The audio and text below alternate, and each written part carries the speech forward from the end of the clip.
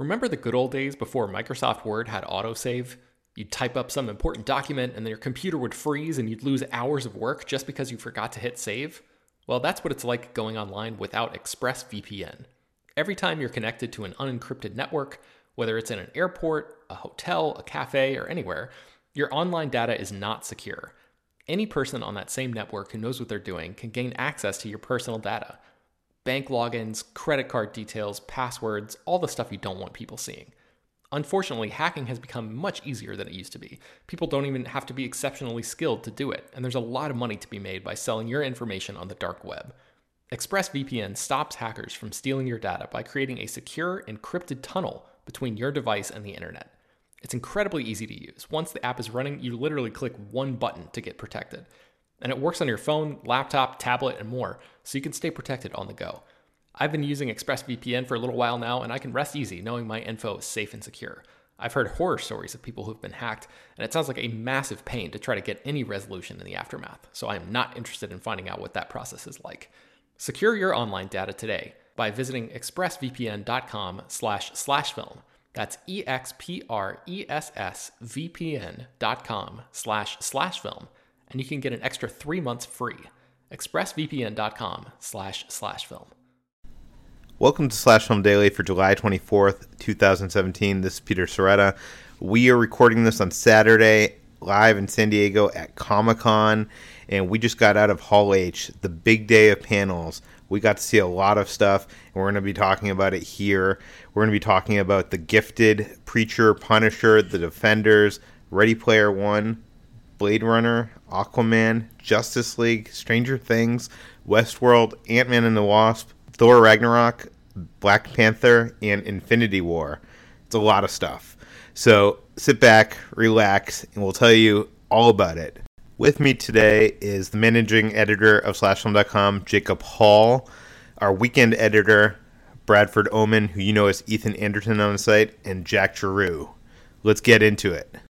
So, Jacob, this is your first year in San Diego at Comic-Con, but you've been to comic conventions in the past, I assume. Much smaller ones like Austin Comic-Con and, like local conventions where it's just mostly guys with big boxes full of comics, nothing as big as this. So, I've been following Comic-Con for years and even covering it from afar. This was my first time actually being on site. So, what was it like? What is your first impression of Comic-Con? I've quickly developed a love-hate relationship with it. When Comic-Con is good, Comic-Con is really good. But when Comic-Con is crappy, Comic-Con is really crappy. Like waiting 6 hours in line with a guaranteed admission wristband, only to be shut out for 2 hours because Hall H's management is so bad. But then you go on the show floor and you find something magical and get your favorite comic artist to sign something and you tear up because you're so happy. So I don't know how I feel, Peter. I think it's a really big, overwhelming thing that encompasses so much that I can't give you like a simple I like it or I don't like it. Well, this Comic-Con has been kind of underwhelming. The rest of the week has been kind of underwhelming. And today we're recording this on Saturday, and that's the big day in Hall H. That's where Marvel, WB, Stranger Things, Westworld, just nonstop. I know you didn't get in there for Warner Brothers, but what was it like your first Hall H, like big Hall H day? A big Hall H day was very uncomfortable. My butt hurt, and I was unhappy, and I had too much sun, and I was grumpy. But once the panels got going, they were mostly pretty good. I mean, we'll talk details in a second, but the people who come to put on a show really put on a show, and you can tell which studios and which networks care about making sure people talk, and which ones are just kind of there by obligation. Oh, for sure.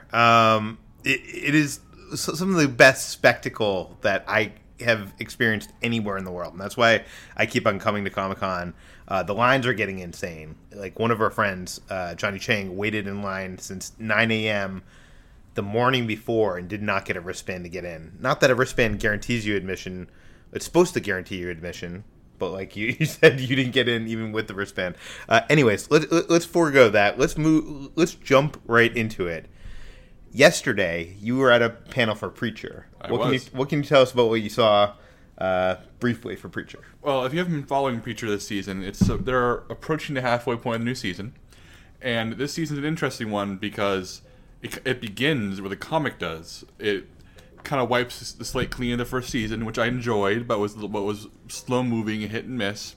And it's very much embraced the wild, fast paced nature of the comic, where it's a road trip story, mile a minute, gleefully offensive, always blasphemous, and just outrageous in every way. And it was a fun panel. I mean, the stars are all charismatic. Seth Rogen, who's a co-creator and executive producer on it, was the highlight of the panel. He's a very funny guy. But the most fun thing we saw was a clip from an upcoming episode where we see the early days of Air Star, who is the main human villain from the Preacher comics, who is this German commando who works for a secret organization called the Grail. And it kind of personified what makes Preacher appealing. It's dark and twisted and really funny, and played with this note of mischief where it's aware that it's being offensive and aware that it's going to rub a lot of people the wrong way, but doing it with just enough of a wink so the people who do find it funny are really allowed to ride in on the joke. Another thing we saw yesterday, I was in the panel with you for the Defenders, and they surprised us with a trailer for The Punisher. The standalone series, Punisher appeared in Daredevil Season 2, and now he has his own series. Can you tell us about the footage we saw? I'm not sure if trailer is the word I would use. It felt like maybe an opening scene from like a pilot that they would sort of have streamlined into a montage of sorts. But I like John Bernthal's Punisher. He scowls and he shoots and he murders people really well. And this was pretty much that. It was it was John Bernthal playing guitar in anguished isolation while flashing back to playing guitar with his kid who's now dead. There was a series of scenes where he hunts down and kills a bunch of people in various ways. My favorite part was in Mexico where he shot a guy with a sniper rifle from like a town away or something. Or no, he shot him from... Was he in Texas and shot someone in Mexico? Yeah, it was actually the best gag in the footage was that the subtitle introduces Mexico, or city in Mexico, and we see this drug dealer type going up to his high-rise apartment. And then when we see him through the scope of a sniper rifle, bullet goes off. There's a very long delay. It doesn't make sense at first until the guy's head explodes. And the camera pulls back and back and back and back. And we finally find Frank Castle with a sniper rifle, and the subtitle says Texas. It's actually a really good, grim joke that reminded me of the best Punisher stories, which I think often have a sense of humor to the violence. After that, Jeff Loeb surprised the Hall H audience with the whole first episode of The Defenders. You weren't there for that, but I got to see it. It is basically what you expect. If you've seen Daredevil, if you've seen Iron Fist, if you've seen Luke Cage, you've seen Jessica Jones, it's a first episode Marvel Netflix show. The gang doesn't get together in the first episode, so if you're looking for that to happen, it's probably not going to happen until the third or fourth episode. The Avengers don't get together until late in the Avengers, and I'm sure that's going to be the same thing here. The interesting thing is the unique looks of each of the Marvel productions are brought into this, so it's almost like Traffic, the movie Traffic, in a way where, Daredevil has like red lights in his background, and Iron Fist has like yellow lights in his background. So it's like you can kind of very easily differentiate the different storylines that are going on in this ensemble. And Sigourney Weaver is the antagonist in this. We learn that she is dying, and she has a plan, and the episode ends with the beginning of that plan coming to fruition that kind of impacts all the heroes. And I'm going to be very vague about that. But it seems interesting. It is very slow moving because it's doing a couple different things. It's establishing characters. It is, setting up an antagonist and showing you where these characters have been since the last time you saw them. So it has a lot to do. It's interesting that they showed it because it's not like exciting. There's not like a huge action scene that's amazing. And it wouldn't be a Marvel show if it actually moved fast and got to the point quickly. You said it. I did not. While we were in the Defenders panel, Brad, you were over in the other hall, Ballroom 20, I believe. Yeah. And you were there for The Gifted, which is another Marvel production, but it's the other side of things. The Gifted. It is, yeah. The Gifted is what has been called the new X-Men series that's coming to Fox Network this fall in October. The pilot's directed by Bryan Singer, who also executive produces the show with X-Men franchise producer Lauren Schuler Donner and Simon Kinberg. And they showed some extended clips of the show itself before they released a new trailer, which you guys can see on slashfilm.com, along with my take on the footage that was shown. By the way, I'd like to apologize about the sound in the background. We were recording this in the Gaslamp Quarter of San Diego, and there's nothing we can do about it. There's a lot of street performers and a lot of like a bunch of people outside just cheering, so you're just gonna have to deal with it. Yes, okay, go on. So yeah, this is the show. Actually, looks surprisingly good. First of all, I like to say it looks infinitely better than what Marvel Studios and ABC is doing with Inhumans. And since that's not hard, not at all. And since Inhumans are basically the poor man's X-Men for Marvel Studios at this point, you know, Fox really had to do something great to get the attention of audiences. And I think that this show could be really good. It has the feel of the original X-Men movie, but it's a little bit grittier and more grounded without as much camp in it. The 2000 movie is still pretty good, but has some cheesy moments and some kind of silly dialogue and things like that, especially you know that line with Storm and Toad and some of the dumb stuff. But this is a very grounded series. It almost feels like, I guess I would say, kind of like 24 meets X-Men in a way, but that doesn't feel like it captures necessarily exactly the tone. But it's it looks impressive, and there are mutants you'll recognize. There's Thunderbird, Polaris, Eclipse, and Blink are all in it. But it doesn't take place in an established X-Men movie timeline or even a comic book timeline. They're doing their own thing, as writer Matt Nix explained, but they will have characters that you'll recognize from time to time. Well, you're making it sound more interesting than I thought it was going to be, so I'm looking forward to it. This morning we were in Hall H together for the Warner Brothers panel, and we saw some of the first Aquaman footage shown to the public. Yeah. Tell us about that.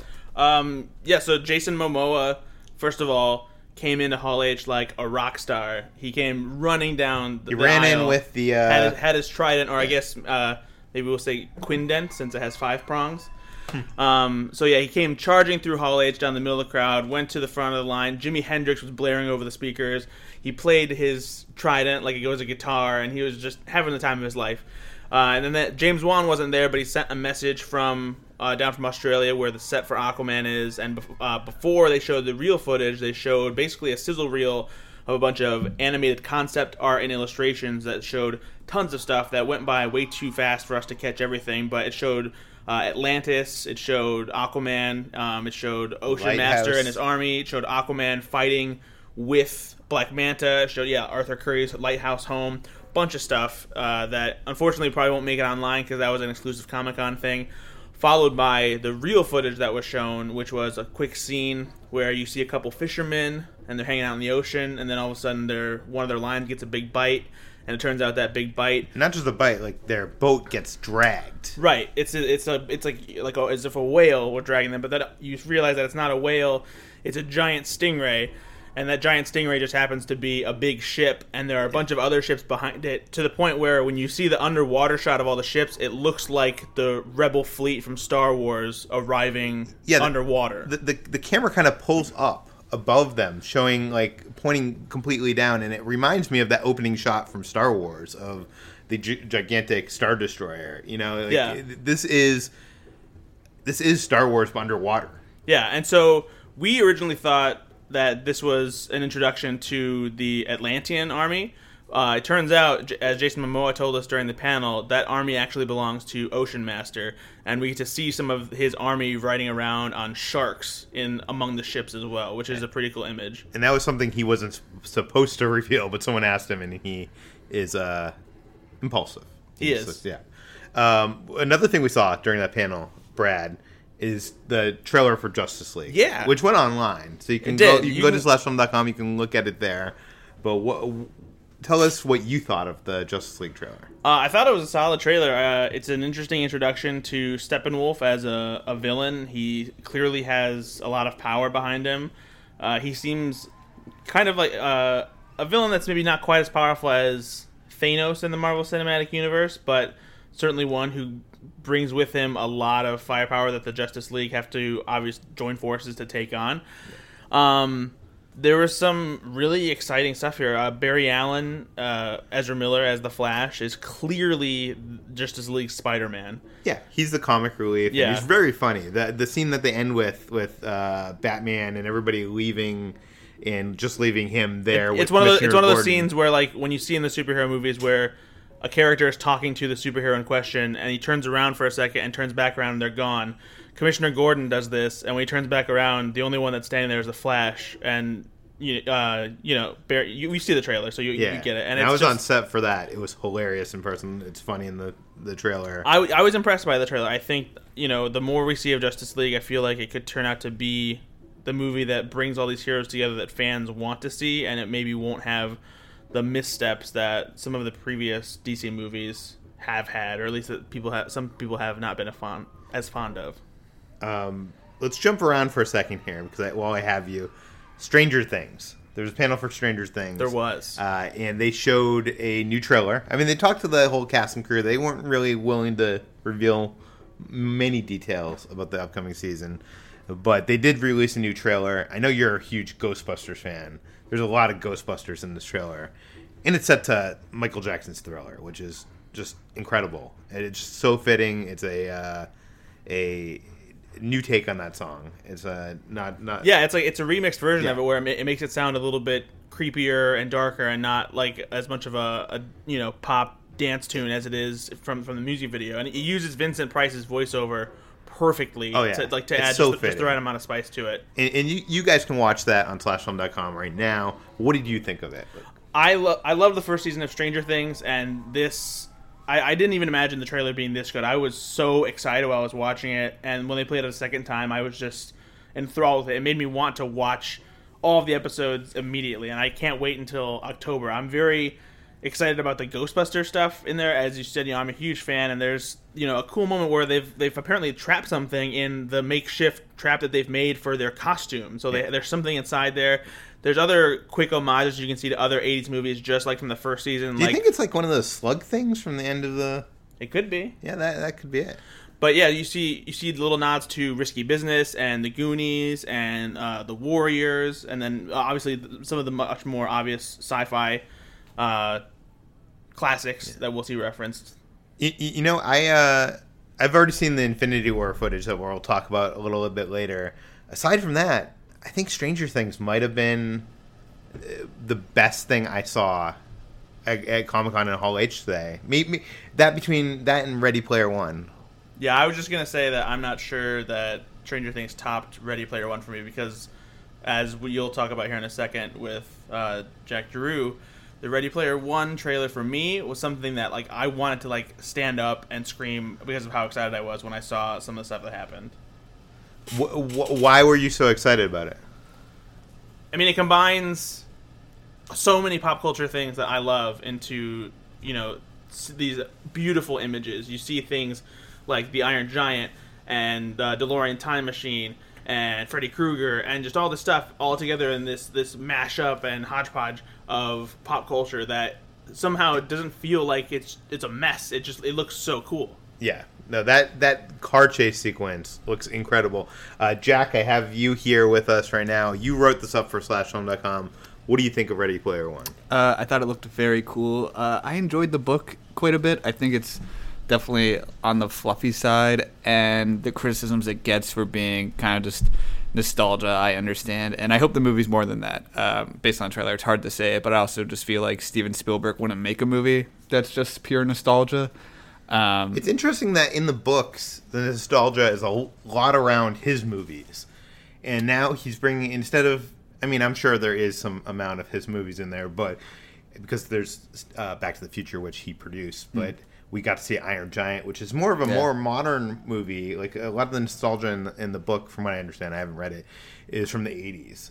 And it seems like, Iron Giant, Akira, I mean, it's some stuff that is out of that realm and maybe appealing to... It's also convenient that's stuff that Warner Brothers owns. Yes, for sure. But why did you like this trailer so much? Because I like seeing Steven Spielberg back in that mode. He hasn't made a big action movie that I think since maybe Tintin. Oh yeah. And all I can think about is like obviously the long take in that film. And I mean, I just love his action in general, just how clean it is and how many moving pieces he can do. But I mean, that final shot of a DeLorean going down the street with all that chaos going on, like that's just a snippet of like what is probably a big set piece. So just seeing Steven Spielberg make a movie like that, a big action movie, I am really looking forward to. It's interesting because, like, you know, he produced Roger Rabbit, Who Framed Roger Rabbit, and this seems like the Who Framed Roger Rabbit of movies.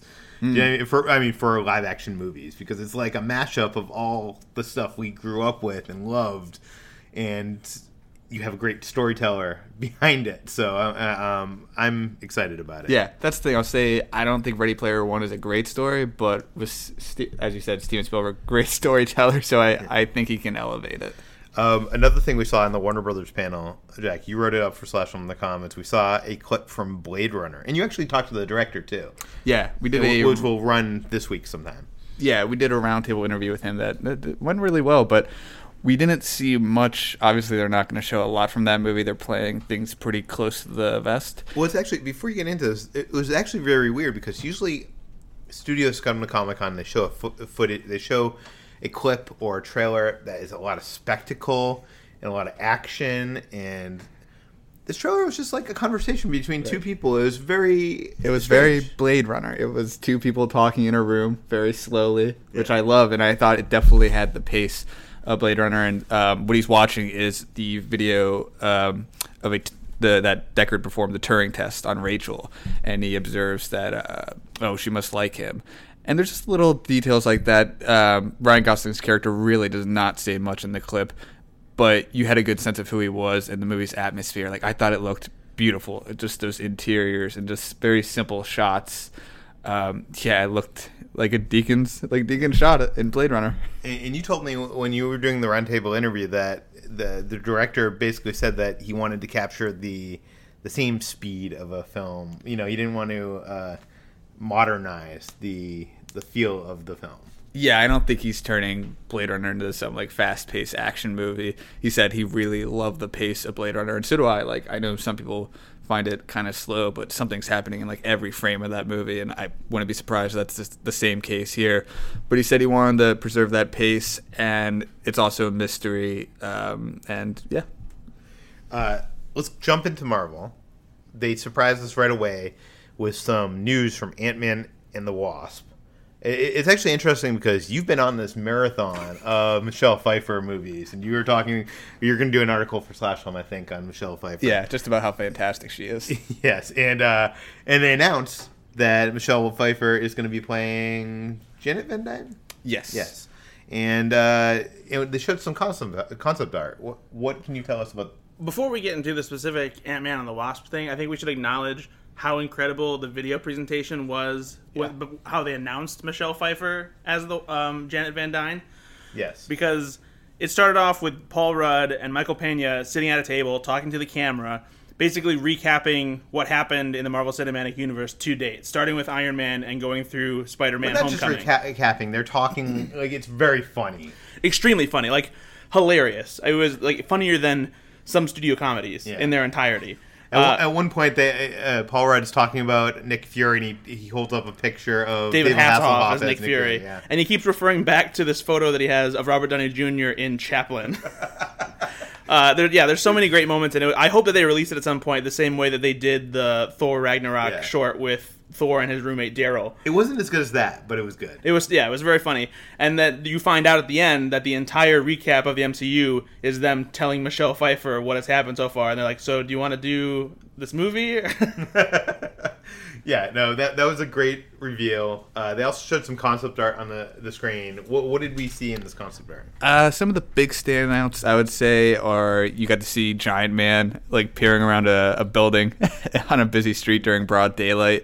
That was really fun. It was really short. They really didn't show much, but you also saw that they're going back to the quantum realm. And I know Peyton Reed said after they made the first movie, he really wanted to go back there, show more, have more of Hank Pym's relationship with it. So I think they're going to go there, maybe. And then I think at one point it showed a vehicle for Ant-Man and the Wasp too, like a mini vehicle. So after Ant-Man, they revealed some news about Captain Marvel, that Samuel Jackson will be in it, which is something we reported last week, I think, or the week before. But that Nick Fury will have both eyes, because this is actually a prequel set in 1990 or 1990s. Sometime in the 90s. Yeah. Before. I thought they said early 90s. Am I incorrect about that? I'm not sure if not sure. they specified when, but yeah, it's definitely in the 90s and before Iron Man. This is interesting because I think a lot of people thought that they were going to introduce Captain Marvel in the Infinity War movie. Maybe actually that was how she got her powers or something, but obviously that's not the case. They also revealed some concept art that showed that the Skrulls are going to be in this movie. Jacob is our resident comic book geek. He knows a lot about this. He knows a lot about Captain Marvel. What can you tell us? Oh, the Skrulls are... God, how do I even begin with Cosmic Marvel stuff? The simplest version of Skrulls is they're a green-skinned, shape-shifting alien race. They tend to take the form of their enemies, and they do a lot of espionage, always hiding on Earth. There's a lot of Marvel stories of people realizing, oh my God, so-and-so was a Skrull, and they've been undermining us this entire time. So they're kind of a sneaking enemy, and they've been at war with the Kree for generations. And you may remember the Kree are the alien race we met in Guardians of the Galaxy. So there's already this connection between Captain Marvel and the furthest reaches of the galaxy. And it's also worth noting that in her original origin story, Carol Danvers becomes Captain Marvel through an accident that fuses her DNA with Kree DNA. So in addition to the Skrulls, it wouldn't be surprised if we start seeing more of the Kree and more of the Kree-Skrull conflict leaking into the Marvel Cinematic Universe. The concept art we saw of Captain Marvel looked like Captain Marvel. I mean, it looked like... She was fighting Skrulls. Yeah. Had her cool suit on. You can go to slashfilm.com and look at all the concept art. We took snaps of it and we put it online. Yeah, I feel like a lot of the Marvel Cinematic Universe costumes tend to update or like take a costume that works on the page and make it more realistic. Realistic in quotation marks, of course. Whereas this looks like the spitting image of the costume Captain Marvel wears in the comics right now. And I was actually pretty impressed by how it looks. It might be a little... The colors might be a little bit more muted than the comics, but yeah, it's basically the comics. They went right into two movies, Thor Ragnarok and Black Panther. Let's talk Thor Ragnarok first. What did they show us, Brad? So they jumped right in with some footage showing Thor going through this strange cosmic tunnel that was like this trippy laser light show version of what the tunnel sequence was in Willy Wonka and the Chocolate Factory. And funnily enough, they actually used this orchestral version of the electronic orchestral version of Pure Imagination from Willy Wonka. So it's an homage to that scene for sure. And which is the second time in Hall H that day that we heard a Willy Wonka song. That's true. First time in Ready Player One. Right. And so he's going through this tunnel, and there's a voiceover that's like the kind of voiceover you would hear in a yoga class, but it gets really creepy and like says these sort of things like, you are home now, and there's no leaving. It's like, welcome to Sakaar. And the voice explains what Sakaar is and who the Grandmaster is. And Thor starts getting freaked out as the tunnel gets crazier and weirder, and all this strange imagery starts flowing past him faster and faster, and he screams at the top of his lungs, and then all of a sudden he realizes he's just in the middle of a room with the Grandmaster and some of his gladiator guards, Valkyrie, and the Grandmaster's assistant named Topaz, who is played by Rachel House, who you might remember as the Child Protective Services officer from Hunt for the Wilder People. And the entire sequence that plays out after that is hilarious, and yeah. I'm the tone of it's so weird though. It's unlike any other Marvel movie, especially with Jeff Goldblum. He brings his own energy to it, and but it's purely a Taika Waititi sequence. Like he's not rushing through it to like give exposition or anything. He lets the Grandmaster interact with all these characters and has this like funny, quirky banter. And I wonder if that will be like the final cut of the scene in the movie, or if they just let it play out a little bit extra here just for fun. I hope that this comedy, though, stays in the movie because it adds something special to it. It's a different kind of comedy than we've seen in the Thor franchise before, because the comedy in the Thor movies has tended to be a little bit more goofy rather than clever, and this feels like it has more of a intentionally quirky element to it that makes it funnier than we've seen before. And I really like what Taika is bringing to the table when it comes to that. Yeah, I was going to say, I know Taika said Big Trouble in Little China was a reference point, and the one thing I liked about this trailer is you could definitely see that.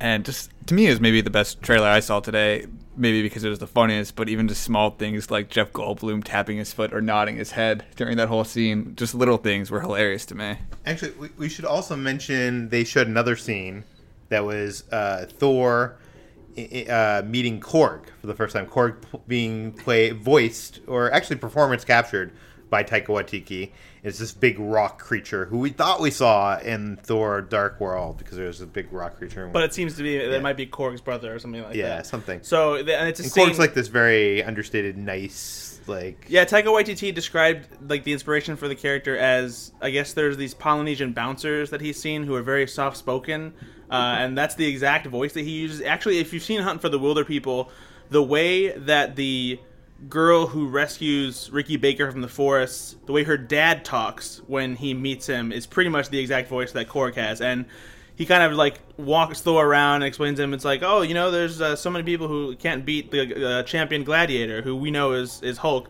and he points out some of the people who are in there who are dead, and the room itself is kind of, it's an interesting thing because Thor tries to leave and he walks out of frame and then he walks back around from the back of the room again, so it's this weird it's infinite almost like loop. it's almost like the video game or like Pac-Man where you go off one side and, Right, come in exactly. the other. But it's another hilarious scene where the comedy is a huge part of it, and it's just, I can't like stress enough how much of an interesting comedic angle Taika has brought to the Marvel Cinematic Universe. Okay, let's talk the trailer. They can go see the trailer on slashfilm.com, so we don't have to describe it. But everything I see from Thor Ragnarok looks weirder and crazier and funnier than I'm expecting it to be. What did Jacob? What did you think of the trailer? I think that it's what happens when you make two mediocre Thor movies, recognize it, see Guardians of the Galaxy's box office, and say, screw it, let's do that. Yeah, I was going to say, it felt like the first two Thor movies really played it safe, and this does not look like it's playing it safe. I mean, it's still a superhero movie at the end of the day, but it just looks so different. And like a comedy. The designs look so colorful and fun and Very based much inspired by Jack Kirby's artwork. What did you think of the trailer? I love this trailer. It only furthers my confidence that this movie is going to be something that Thor fans aren't expecting, that Marvel fans in general are going to be surprised by how much they love it. It's just, there's so much cool stuff going on here. Like, we're going to see a much bigger role for Hulk, who Mark Ruffalo revealed during the panel has been stuck in basically his Hulk form for 2 years. He refuses to transform back into Banner. So we get a Hulk who now is talking. He has a very basic vocabulary, as you see at the end of the trailer, which makes for even more interesting chemistry between him and Thor. I think there's going to be so much cool stuff to see in this movie. Yes, but let's move on to Black Panther. That was the other film that they brought the whole cast and crew on stage. Jacob, you wrote the article for slashfilm.com, and the footage is not online. It was exclusive for Comic-Con. So what did they show us? If you saw the first trailer, it's very much in line with that. I think that Ryan Coogler and his team are walking this very fine line where they're making a movie that's clearly part of the Marvel Cinematic Universe, and you can see it sliding in there, but looks unlike anything we've seen there before. It's wearing its African origins on its sleeve. And I wrote about this when I wrote about the first trailer. I did a trailer breakdown, which can be on slashfilm.com.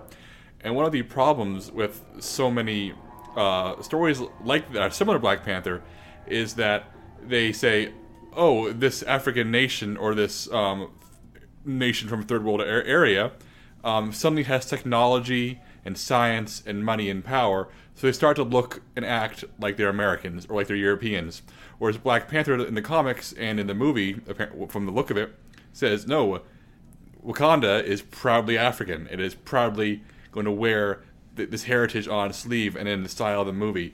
So you have these characters who look and act so unlike all the white bread people we've seen before. The movie seems proud of its heritage, and that's in all the footage we saw here too, where it's not just cool actions, it's action being defined by the wardrobe and the weapons and the energy and the fact that these characters are not coming from the standard Marvel template. I mean, people want to chime in a second. The opening scene we saw was this big casino action sequence that's teased in the trailer, where, long story short, an arms deal goes wrong, and T'Challa, Chadwick Boseman, Black Panther, and two of his allies have to kick a lot of butts and confront Claw, played by Andy Serkis. You remember from Avengers: Age of Ultron, where he lost an arm and has now been replaced by a weaponized arm that fires lasers. Yes, and we finally see that the sizzle reel that followed showed us Black Panther actually getting into a costume. The costume forms around him, almost like an Iron Man kind of esque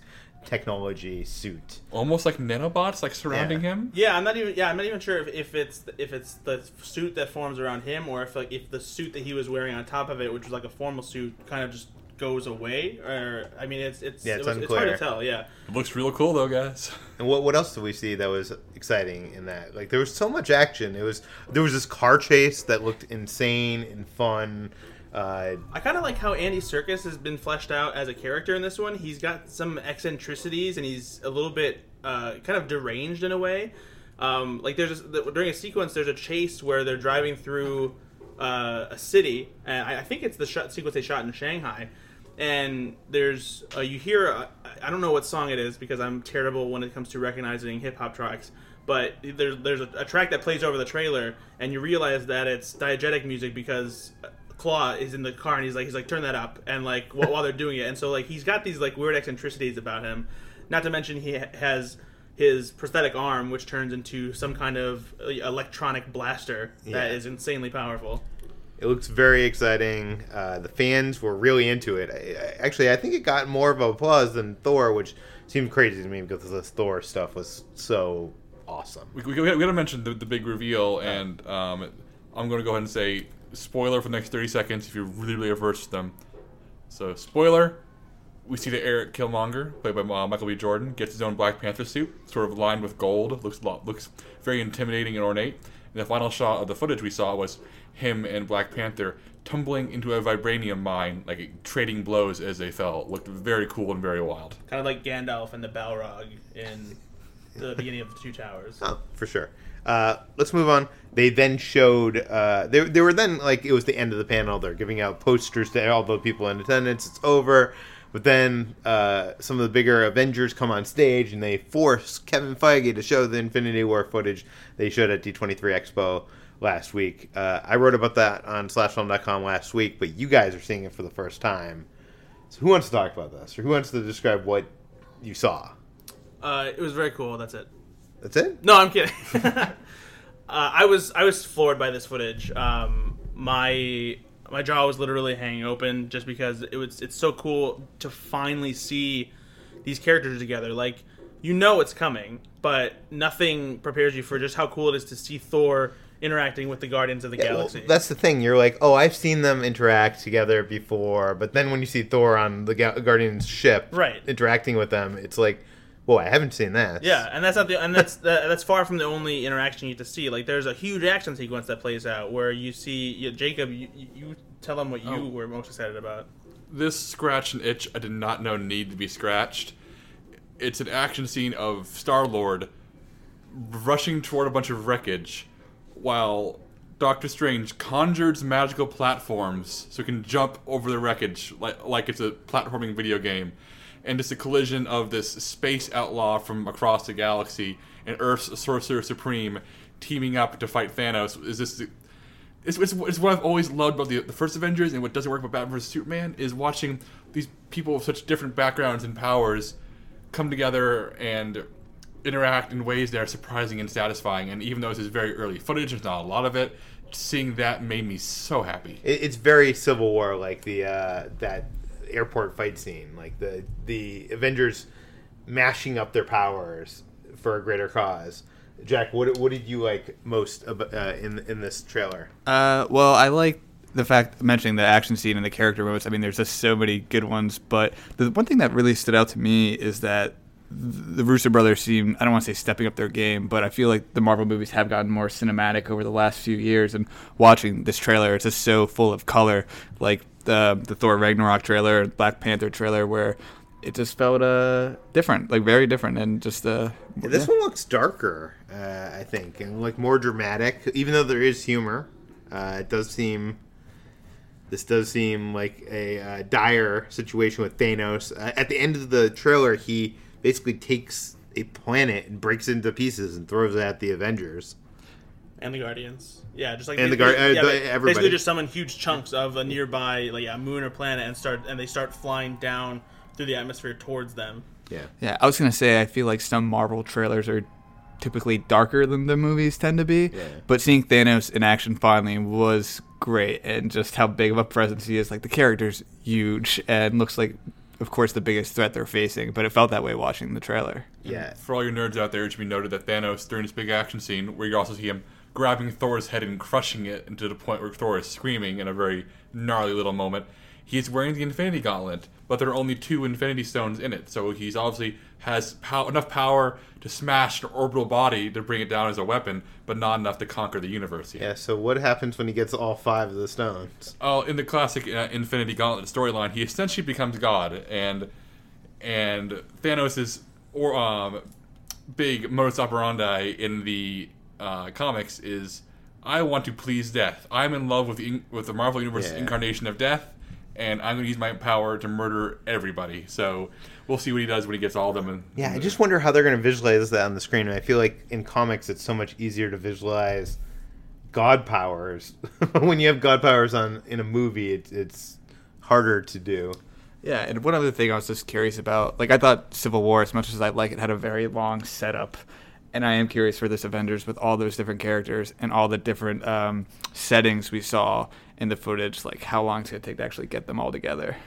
I think shit's going to go down right away. I think that's what's going to happen. One thing I'm curious about is that they say this very clearly. They say it to pronounce to the point where I think they want us to notice. Kate Blanchett in Thor Ragnarok trailer says very clearly, I'm the goddess of death. So I really do think she's stepping in for death in Avengers Infinity War. Oh, I think that's been the popular fan theory all along. We get to see Peter Parker, Spidey sense. We get to see him in his new Spider-Man suit that's shown later in that movie.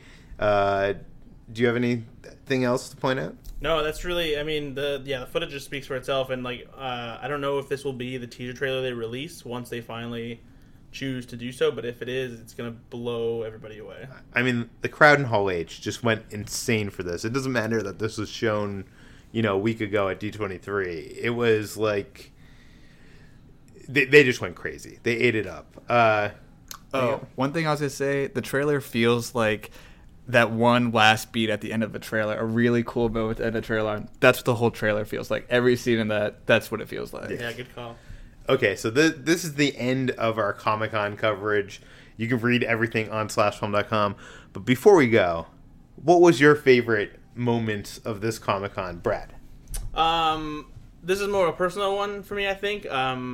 Getting to interview Ivan Reitman, who created Ghostbusters, which is one of my most beloved and cherished movies of all time, was kind of like a career high for me. Like, it was kind of a surreal thing, and it all just happened so quickly. And when I was done, I kind of just had like a moment to myself where I was like, "Oh my god, I just interviewed Ivan Reitman." What about footage? If you had to pick one thing out of everything you saw, I mean, it has to be Inhumans, right? Yeah, I mean, I don't know. I just love that big goofy orange wig. I think the easy answer is the Marvel panel, but honestly, I think that I was. What out of the Marvel? One piece of footage. Well, no, I was going to switch because I think what I was most surprised and taken aback by, because I haven't read the book or anything, was the footage for Ready Player One. It was extremely cool, and I am beyond excited to see what that movie is like. Jacob, what were you most excited about? I'm going to cheat like Brad did. My actual favorite moment was going to Cartoon Books' stall on the show floor and getting some art signed by Jeff Smith, because Bone is my favorite comic of all time, and that just made me happier than anything in a long time.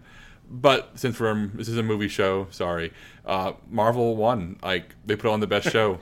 They What did they win with? Is it Infinity War? I think it's Infinity War. I think that they knew what they were ending with, and they went out with a bang. And after sitting through a lot of panels this weekend, I felt like obligations to everybody there. Marvel said there's a reason why fans love us, and we're going to keep on earning that reason. Jack, what was your favorite moment of Comic-Con 2017? My favorite moment of Comic-Con 2017 was the Blade Runner 2049 experience.